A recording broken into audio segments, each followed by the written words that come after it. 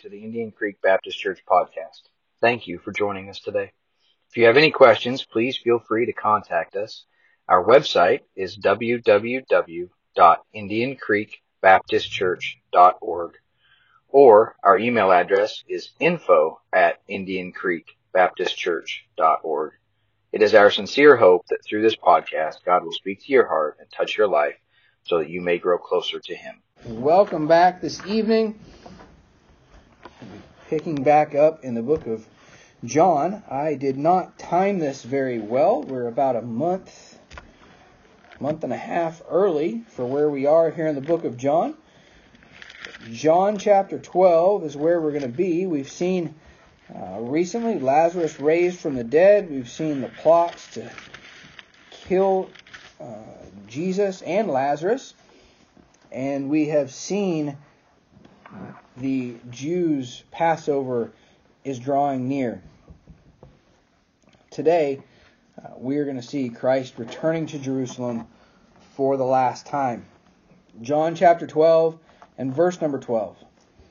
On the next day, much people that were come to the feast, on the next day, much people that were come to the feast, when they heard that Jesus was coming to Jerusalem, took branches of palm trees and went forth to meet him, and cried, Hosanna!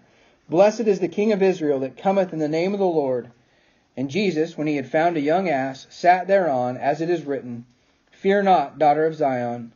Behold, the King cometh, sitting on an ass's colt.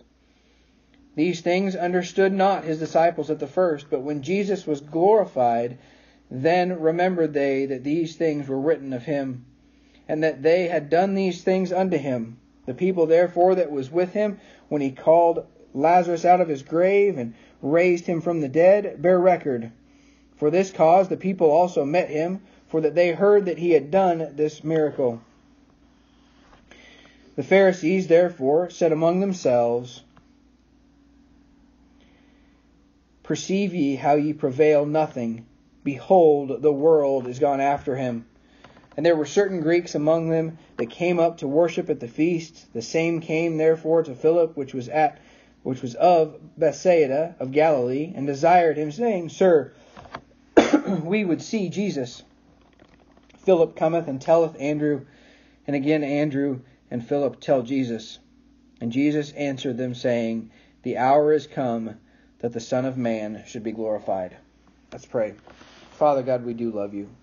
We thank you for this moment. Not just this moment in the text, Lord, but this moment in time here in Maxwell, Iowa. Lord, I pray tonight that you would speak to our hearts, that you would reveal to us truth from this historic moment as Christ re-enters Jerusalem for the last time in his triumphal entry. Lord, that you would speak to us, that you would encourage us, that you would help us to picture his second coming very soon. So God, please guide us and direct us today. We love you and we thank you. It's in Jesus' name we pray. Amen. Now, not only are those Pharisees and chief priests seeking the life of Christ, but they are plotting to kill Lazarus as well. But all of this is part of God's plan. A plan that's been set forth from the beginning of time. Zechariah 9:9 gives us the prophecy of this exact moment in time. Zechariah, not Zephaniah. Come on.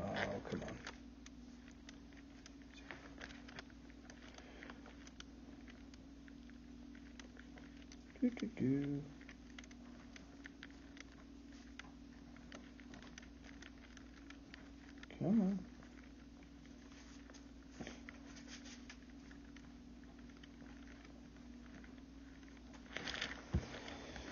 All right, I'm going to have to go to the table of contents to find the page. 792. What page is it in your Bible? 792. It's 1201 in mine. Uh-oh. That was close.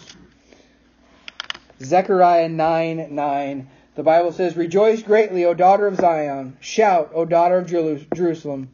Behold, thy king cometh unto thee. He is just and having salvation, lowly and riding upon an ass, and upon a colt the foal of an ass. And I will cut off the chariot from Ephraim, and the horse from Jerusalem. And the battle bow shall be cut off, and he shall speak peace unto the heathen. And his dominion shall be from sea even to sea, and from the river even to the ends of the earth." Zechariah prophesied this moment as Christ makes his entry riding on the colt of an ass. And I find it interesting as the chief priests and the Pharisees look on these men who have spent their entire lives studying Scripture, that they didn't recognize this prophecy. They didn't recognize Christ riding on this colt. Them shouting, "Hosanna to the highest." How could they not realize? Well, because they were blinded. This is the account of what we commonly call Palm Sunday. It's coming up here at the end of March. And it is the triumphal entry of Christ returning to Jerusalem as the King of the Jews. People from all over the known world who were at this time were making their pilgrimage to Jerusalem to celebrate the Passover. They had heard that Jesus was coming and gathered their palm branches and welcomed him to the city as king. But it was a short-lived rule. We've witnessed through the book of John how Christ was not attempting to draw attention to himself. As a matter of fact, he had just... Apparently the TV wants us to watch football.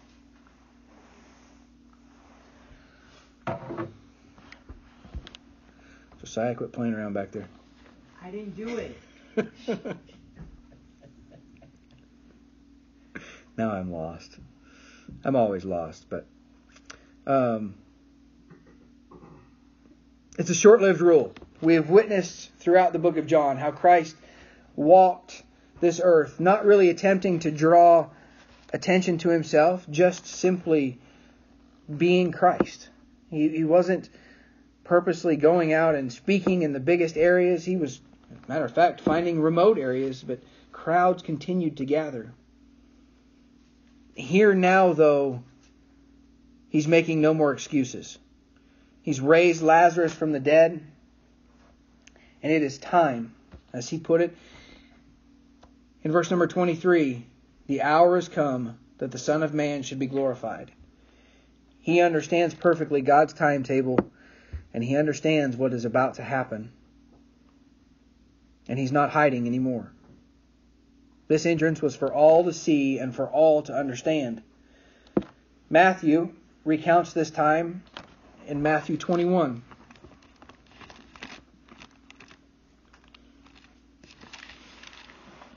Matthew 21 and verse number 1.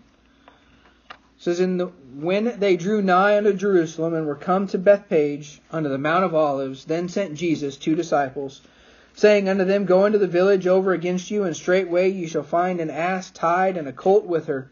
Loose them and bring them unto me. And if any man say aught unto you, ye shall say, The Lord hath need of them, and straightway he will send them. All this was done that it might be fulfilled which was spoken by the prophet, saying, Tell ye the daughter of Zion, Behold, thy king cometh unto thee, meek and sitting upon an ass, and a colt the foal of an ass. And the disciples went and did as Jesus commanded them, and brought the ass and the colt, and put on them their clothes, and they set him thereon. And a very great multitude spread their garments in the way. Others cut down branches from the trees, and strawed them in the way. And the multitudes that went before and that followed cried, saying, Hosanna to the Son of David. Blessed is he that cometh in the name of the Lord. Hosanna in the highest. And when he was come into Jerusalem, all the city was moved, saying, Who is this? And the multitude said, This is Jesus, the prophet of Nazareth of Galilee. Mark gives us a very similar account. Mark chapter 11. Mark chapter 11 and verse number 1.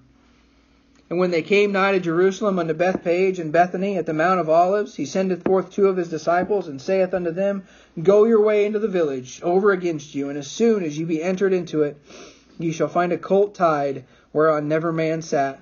Loose him, and bring him. And if any man say unto you, Why do ye this? Say ye that the Lord hath need of him, and straightway he will send him hither. And they went their way, and found the colt tied by the door without in a place where two ways met, and they loosed him. And certain of them that stood there said unto them, What do ye loosing the colt? And they said unto them, even as Jesus had commanded, and they let them go. And they brought the colt to Jesus, and cast their garments on him, and he sat upon him. And many spread their garments in the way, and others cut down branches of the trees, and strawed them in the way. And they that went before, and they that followed, cried, saying, Hosanna, blessed is he that cometh in the name of the Lord. Blessed be the kingdom of our father David, that cometh in the name of the Lord. Hosanna in the highest. And Jesus entered into Jerusalem, and into the temple. And when he had looked round about upon all things, and now the eventide was come, he went out unto Bethany with the 12. Or Luke chapter 19.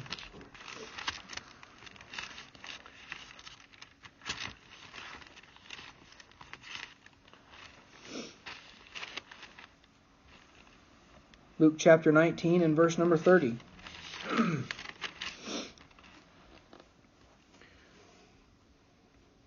Verse number 28.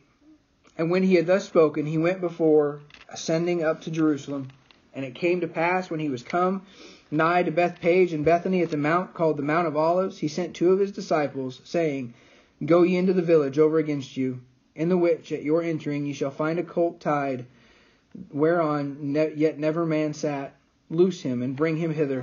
And if any man ask you, Why do ye loose him? Thus shall ye say unto him, Because the Lord hath need of him. And they that were sent went their way, and found even as he had said unto them. And as they were loosing the colt, the owners thereof said unto them, Why loose ye the colt? And they said, The Lord hath need of him. And they brought him to Jesus, and they cast their garments upon the colt, and they set thereon. And as he went, they spread their clothes in the way. And when he was come nigh, even now, to the descent of the Mount of Olives, the whole multitude of the disciples began to rejoice and praise God with a loud voice for all the mighty works that they had seen, saying, Blessed be the King that cometh in the name of the Lord, peace in heaven, and glory in the highest. And some of the Pharisees from among the multitude said unto him, Master, rebuke thy disciples. And he answered and said unto them, I tell you that if these should hold their peace, the stones would immediately cry out. All four Gospels recount this triumphal entry. They record Christ entering, the cry of, Behold your King. They recount the donkey that never a man sat on. A beast who had never been ridden, and one which would not be considered for royalty. Just as Christ entered the world in a stable surrounded by animals, he enters his last days on earth as king in a way that would not be fitting for any human king. But isn't that what God really wants us to understand about our salvation? In order to truly understand our salvation, we have to throw out all of our conventional wisdom and human knowledge and just believe what he says. The crowd's cries of Hosanna, Blessed is the King of Israel that cometh in the name of the Lord. This truly was a conquering king. Like David before him, who came to fight against Goliath in the name of the Lord, Jesus came to conquer certain death. Verse 16 tells us that the disciples understood none of these things. Now, they'd been told repeatedly. They had seen all the signs leading up to this moment, but they still understood them not. The Bible tells us that it wasn't until Christ was risen and in his glorified state that they understood what was actually happening. Even though they didn't understand, they simply followed. What a lesson for us. We won't and can't possibly understand all that God is going to lead us through, but we can and must simply follow Him, knowing that He knows the way.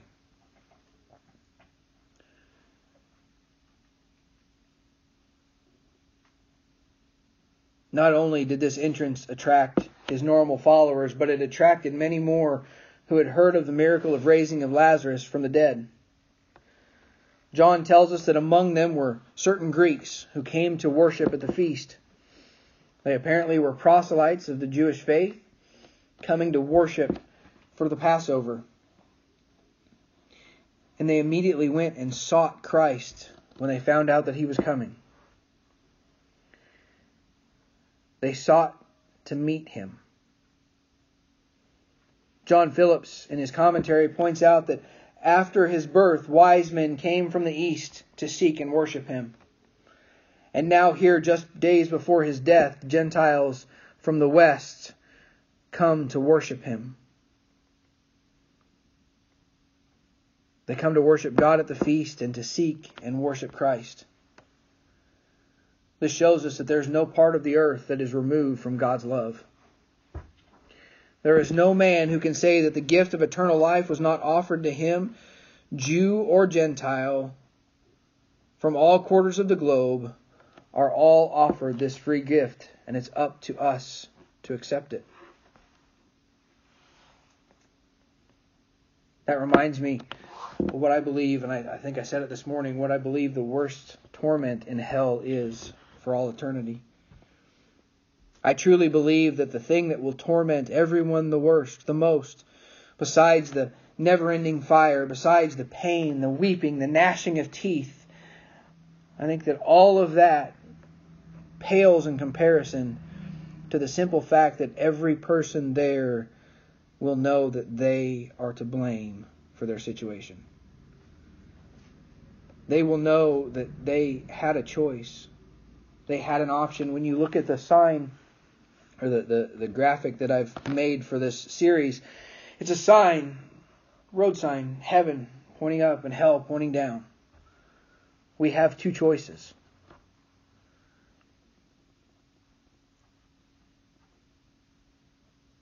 And I believe those that suffer in hell know that they've made the wrong choice. Verse 23 gives us the announcement that the hour has come that the Son of Man should be glorified. It's time. Christ has walked this earth for 33 and a half years. He spent 3.5 years in ministry, training and teaching the disciples, training and teaching the apostles, doing miracles, trying to convert those around Him to understand who He truly is. And now it's time to show them for certain, beyond the shadow of a doubt. And it's time for them to make a choice. All of Christ's life has come down to this moment in time. All of known history has come to this. He continues on in verses 24 through 28.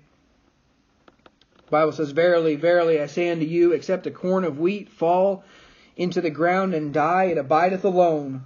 But if it die, it bringeth forth much fruit. He that loveth his life shall lose it, and he that hateth his life in this world shall keep it unto life eternal. If any man serve me, let him follow me, and where I am, there shall also my servant be. If any man serve me, him will my Father honor. Now is my soul troubled, and what shall I say? Father, save me from this hour, but for this cause came I unto this hour. Father, glorify thy name. Then came there a voice from heaven, saying, I have both glorified it and will glorify it again." Christ continues to teach, and He points out that the corn of wheat is only good if it is buried in the ground and dies, and then it brings forth much fruit. Not only is Christ speaking of something that all of these people would understand, He's pointing all the way back to Genesis chapter 1. Back in Genesis chapter 1, and as God is creating the world, creating all that in there is, when He creates the plants, He reminds us that they all bear seed after their kind. They all grow in this way. I was eating an apple yesterday, and I was reminded as I got down to the core that there's not just one seed in that core. There's many. But I was also reminded that the whole purpose of the fruit that we enjoy around that apple core, around those seeds, is so that when the apple falls to the ground and begins to decay and the seeds inside begin to grow, that's nutrients for the new sapling. Caiaphas, not that long ago, prophesied that one must die for all. That Christ was going to die, not just for the nation of Israel, but for the whole world.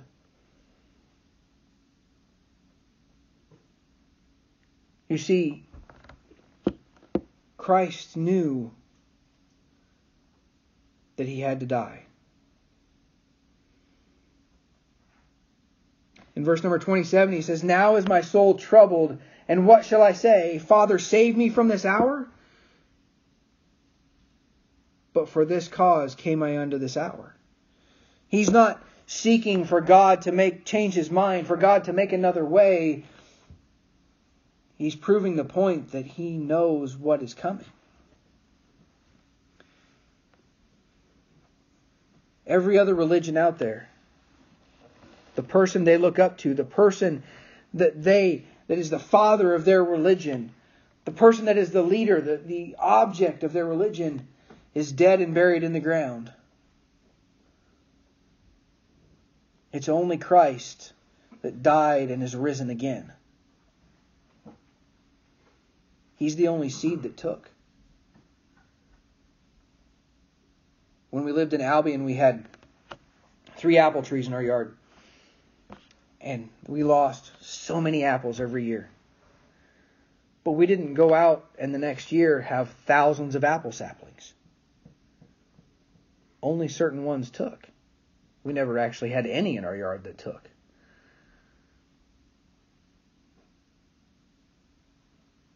But the ones that did, the seeds that took, that originally grew those 3 trees, gave off thousands and thousands of apples in their lifetime.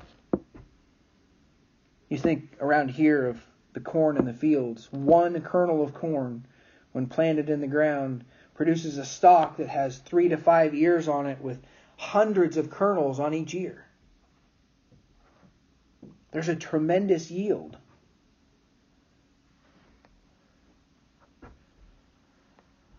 It's another picture for us. I'm not trying to tie all of these messages together. I'm not trying to tie our Sunday school series and our morning service series and the series in John together, but God keeps putting all of these things together, that we must die to self and serve Him. Our ego must die before God can use us. Before God can use us completely. This afternoon we sat down with the Ruleys and went through the Discipleship 1 lesson on the will of God. We understand that the will of God for everyone is the same. He doesn't want any of us to perish. He wants us all to get saved and be conformed to the image of Christ. He wants us all to be able to begin to serve Him. It's the plan of God that's different for everybody. The physical act of fulfilling His will is what's different for everybody. But the thing they point out in the lesson is that we don't know that plan from the very beginning. God reveals it to us as we move along. It's like as you go home tonight, you're going to drive home and you've got a pretty good idea of your route. You guys have driven that route enough. You know about where the curves are. You know where you can recognize this house and that house and know about where you are. Most of you, I would imagine, if you really wanted to, could drive there in the dark without your headlights. But, what? Or in the snow, yes. Or the fog. But there's a reason that we don't. We don't because there are things that just pop up that we don't know are going to be there. There's deer, there's raccoons, there's skunks. There's all kinds of things that just pop up. And because we feel safer with the lights on. If we were to go out into the woods and wander around in the woods in the middle of the night, most of us would be a little bit afraid if we didn't know where we were. But if you've got a lantern, you can at least see what's inside that lantern. What's inside that circle of light. The only way to know what's beyond it is to move forward and let the light move with you. The only way for us to know exactly what God has for us is for us to take those steps of faith and follow Him. The disciples didn't know what was coming. They'd been told, it'd been prophesied, it had been foreshadowed, but they didn't understand. They just knew at this point that Christ was entering Jerusalem as the King of the Jews, and they were willing to follow. They were willing to fight. The thing that we often forget about Israel throughout their entire history is they were not an organized army. Very few times as Israel fought battles were they actually an organized army. Almost always they were farmers. They didn't even have spears or swords. They had whatever they could get their hands on. Here, these disciples are ready to go and fight, thinking that Christ entering is going to conquer the Roman Empire, and they're willing to stand behind Him and fight with whatever they have in their hands. We know that Peter had a sword because here before too long we're going to see him cut off somebody's ear. And Christ is going to pick it up and put it back on. But most of them weren't prepared for battle.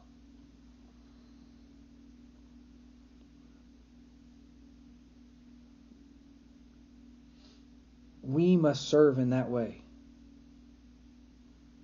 Verse 26 says, "If any man serve me, let him follow me, and him my Father will honor." To serve Christ is to just follow Him. To do what He says, to do what He asks.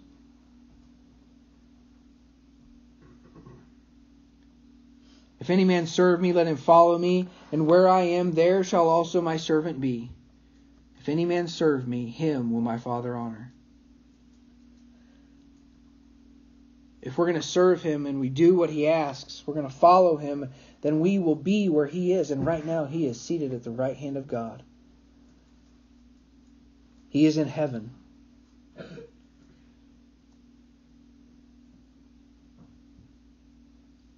Remember those who claim to serve the Lord but are truly serving self. We were introduced to Judas last week. We're going to see him again. We need to truly serve the Lord without any thought of ourselves. We're a little early for Easter and all of those things, for Resurrection Sunday and all of those things, but